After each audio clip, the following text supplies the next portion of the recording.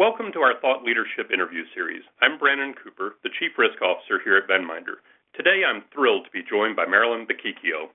Marilyn is no stranger to any of us from the prepaid card industry. She's the founder of Hidden Brain. She was previously the CEO of PayBefore, and she was the president of the Network Branded Prepaid Card Association, or NBPCA. Please join me in welcoming Marilyn. Brandon, thanks so much for the nice introduction, and thank you for inviting me to speak with you. We're looking forward to it very much. I think it's going to be a great discussion and a lot of things to talk about today. One of the things that, you and I have talked about previously is how should fintechs be positioning themselves for success in today's regulatory environment? I have really been lucky in the past few years since I left PayBefore to be dealing very heavily with the fintech industry and getting to meet and talk at various conferences, probably 100 different organizations.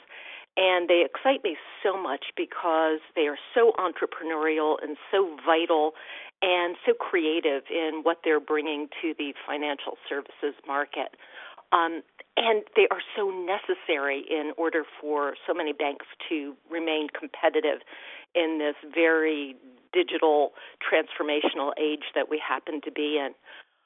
And I think that one of the best routes for fintech, and this isn't original, I think we're reading about it all over the place right now, is for fintechs to partner with financial institutions. And when they do that, they also become part of that financial services ecosystem that has a lot of regulation associated with it. And I think that one really interesting thing that fintechs could do as part of their solicitation to financial institutions and their goal of partnering is to show that they can be a really good partner, to show that they understand the risks and challenges that financial institutions take when they employ a third party to take over some aspect of delivering payment services to consumers. So I think if I had a magic wand and something that I would like to imbue into the fintech industry is the realization that every action they perform on behalf of a financial institution has to be bank grade so that financial institution understands they have an A #1 rating. I think that would be an awesome way for fintechs to differentiate themselves from their competitors. And having sat in the position of being inside a bank and working with some fintech companies, I totally agree with what you're saying. I mean, we look to them to really help us outsource a particular product or function, but we need to make sure they're doing it to our level of satisfaction and to make sure that we're in full compliance with the regulations. I think you're spot on with that answer. Yeah, and exactly, and it's kind of the dichotomy that you have there is that these fintech people are so creative and inventive and entrepreneurial, but a lot of them haven't been raised like you and I have, in a financial services environment. They've never actually worked for a bank. They don't understand that if you're in a bank, regulation becomes baked into your DNA. And I would just like to see them become more cognizant of that. And, my crazy dream, and I've tossed this out to a fintech or two, is, go look up some of the guidance that the various regulators have issued on third-party arrangements. And rather than waiting for the financial institution to come to you and query you about whether you're compliant or whether you can uphold to this level of standard, use it as a competitive differentiator and make that part of your proactive pitch to the financial institution. So I don't know, am I being like Pollyanna in that, Brandon? No, not at all. In fact, that would be terrific. It would really be a differentiator for a fintech company to come knock on the door of the financial institution and basically say, one of my leading goals here, my way of getting my foot in the door, is to show you that I understand the regulatory requirements as well as you do. I think that would be terrific. And that's really, it's incumbent upon the fintechs, but I think that a lot of them don't actually recognize this right now. So hopefully you and I can be part of that educational process. Let's hope. And, that's a great segue sort of to the next question I wanted to ask, and that is, from your perspective, how do you think financial institutions are doing overall with vendor management or third-party risk? Well, I love banks. I love credit unions. It's where I've spent my entire professional career. So I have an extremely high opinion of what they do, and I have tons and tons of respect for compliance officers. Those people who are charged with making sure that a financial institution addresses all of the regulation it needs to, and on the risk management side that's being taken care of as well.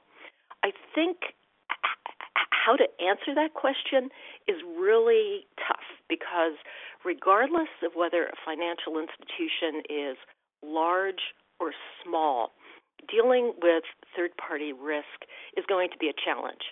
I mean, if you're a big financial institution, you probably have the ability to have more staff on hand to handle these issues. But in this fintech-focused, third-party type environment that we live in, where banks actually have to employ third parties outside of their own four walls, that also means if you're big, you've just got more vendors to deal with. On the other hand, if you're a smaller financial institution, you probably have fewer vendor relationships, although I'm led to believe even small financial institutions can have 20 to 50 critical vendor relationships that they have to keep tabs on. But in that case, you probably also have a smaller kind of staff. So I think it's a challenge for anybody to be dealing with this environment.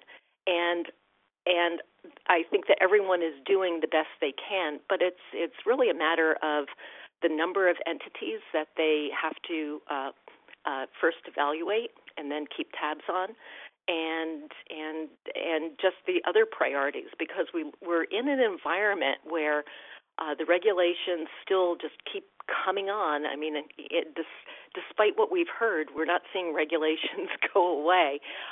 So I think that compliance officers are challenged by their ongoing risk management responsibilities. I would totally agree with you, and it's particularly difficult, I think, in kind of the opposite ends of the spectrum at the very large institutions being able to control all those different third parties. And at the smaller institutions, it's really a competition for how much time is the compliance officer going to be able to devote to third-party risk management when they're looking at things like Reg B and Reg E issues and all the new regulations that have come out with, increased expectations over the past few years. So I really think you hit the nail on the head.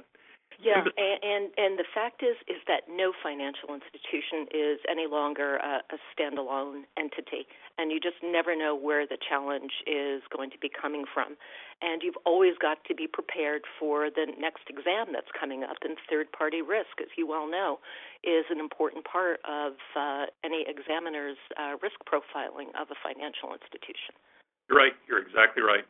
And besides, following the regulatory guidance closely, what other best practices do you see out there in managing risk? Best in terms of the best practices, I think that this is hard to call a best practice, but if I could offer any piece of advice to any financial institution, it's that risk management best practices and procedures have to be baked in at the top, very top of the organization. Compliance people, risk managers, may be responsible for executing on their financial institution's policy, but that leadership and guidance has to come from the very, very top, and that includes the CEO, the COO, that includes the board of directors, and all of the senior managers. So if there is a, quote, best practice, unquote, that I think it's really helpful, it is an enterprise-wide commitment to compliance and risk management control at an organization. And if you truly have that, not just saying nice, pretty words every year or so, but if you truly have that commitment, that is going to filter down and needs to be baked into every employee's DNA throughout the organization. That's a very good way, of saying it. I mean, we always talk about the term "tone from the top," and at the heart of a lot of the scandals that we've seen out there in the financial services industry, all the way back to 2008, a lot of the focus is, when was senior management aware, and when do they start taking action on this, and who was involved, and and how do we know that? Are there things that you think they can be doing to better demonstrate their level of involvement? Yeah, the first thing I would like to see, for example, the CEO and the board do, is to have regular educational sessions where they are educated. I mean, if you're talking about the larger financial institutions, everybody on the board is really a professional in the sense that they have an involvement at a high level at some sort of a financial institution, or they have the appropriate background. Maybe they're a CPA, or maybe they're a tax lawyer, or so on. So they fundamentally get these things. When you go down to the smaller type financial institutions like community banks and credit unions, very often you have community members who are sitting on those boards, and these are wonderful, dedicated, smart people, but they don't necessarily have the background in a regulated financial services environment. And these people need consistent, top-level education on a periodic basis, whether that's once a year, hopefully more, twice a year, by someone who can really come in and explain that the buck stops with them, that any activity, for example, that a third party downstream messes up, say they don't comply with a regulation, say they trip up on and have a UDAP violation, that is exactly the same and has the same consequences as if someone at the bank, a bank employee, did that. And I think that the directors need to be educated on these issues, and that education has to be very widely demonstrated throughout the enterprise, so that again, like we were talking, leadership comes from the top. So that if it's a teller, if it's somebody sitting on the account opening platform, if it's the risk manager, they understand that they're not the only ones who are being singled out and who have the responsibility for these issues. The directors are getting their hands dirty and understanding these issues and meaningfully getting involved. So if there was a best practice, that would be the kind of thing that I would like to see. And you make the point loud and clear that I think the OCC made as well. I mean, if you look back at good old Bulletin 29 of 2013, it really stresses the need for board and senior manager involvement in third-party risk. And then they re-emphasized it twice last year in Bulletin 7 of 2017 and 21 of 2017 that really stressed the need for board involvement. In fact, it almost veered away from mentioning senior management as much as it did the board. And I think you really need to make sure that in those board meeting minutes, it's evident that you have regularly discussed matters and that you can actually point to places in the minutes where the board is taking active involvement and helping set direction. And then you're absolutely right. I was talking to a former bank president yesterday in preparation for another interview I'm doing. And one of the things he said to me was at his annual meetings with all of the employees, he would tell them emphatically that compliance is everyone's job, and then point around the room to various people or point around the conference call, virtually speaking, to various people and say, here's where your involvement with compliance needs to be as well. And I think that's a powerful message because it puts everyone on notice that this isn't just a once-a-year exam time exercise. This is how we need to run the business day to day. So I do think that's a really, really important point that you made. The bank compliance is only as strong as its weakest link. Absolutely. And the same thing can be said of your vendor management strategy. It's only as strong as your weakest vendor is out there. So you really got to pay attention to those things in today's unforgiving regulatory climate. Yeah, and talk about unforgiving. I mean, not only unforgiving, and you and I could probably riff for an hour on some of the enforcement actions that have happened in the past couple of years, involving third-party vendors who have made an error on behalf of the financial institution that they were working for. And, some of the fines associated with those infractions are mind-boggling. They were so huge. And, I think in retrospect we understand that these organizations were being made an example of, but the last thing that you ever want to risk is being that example again.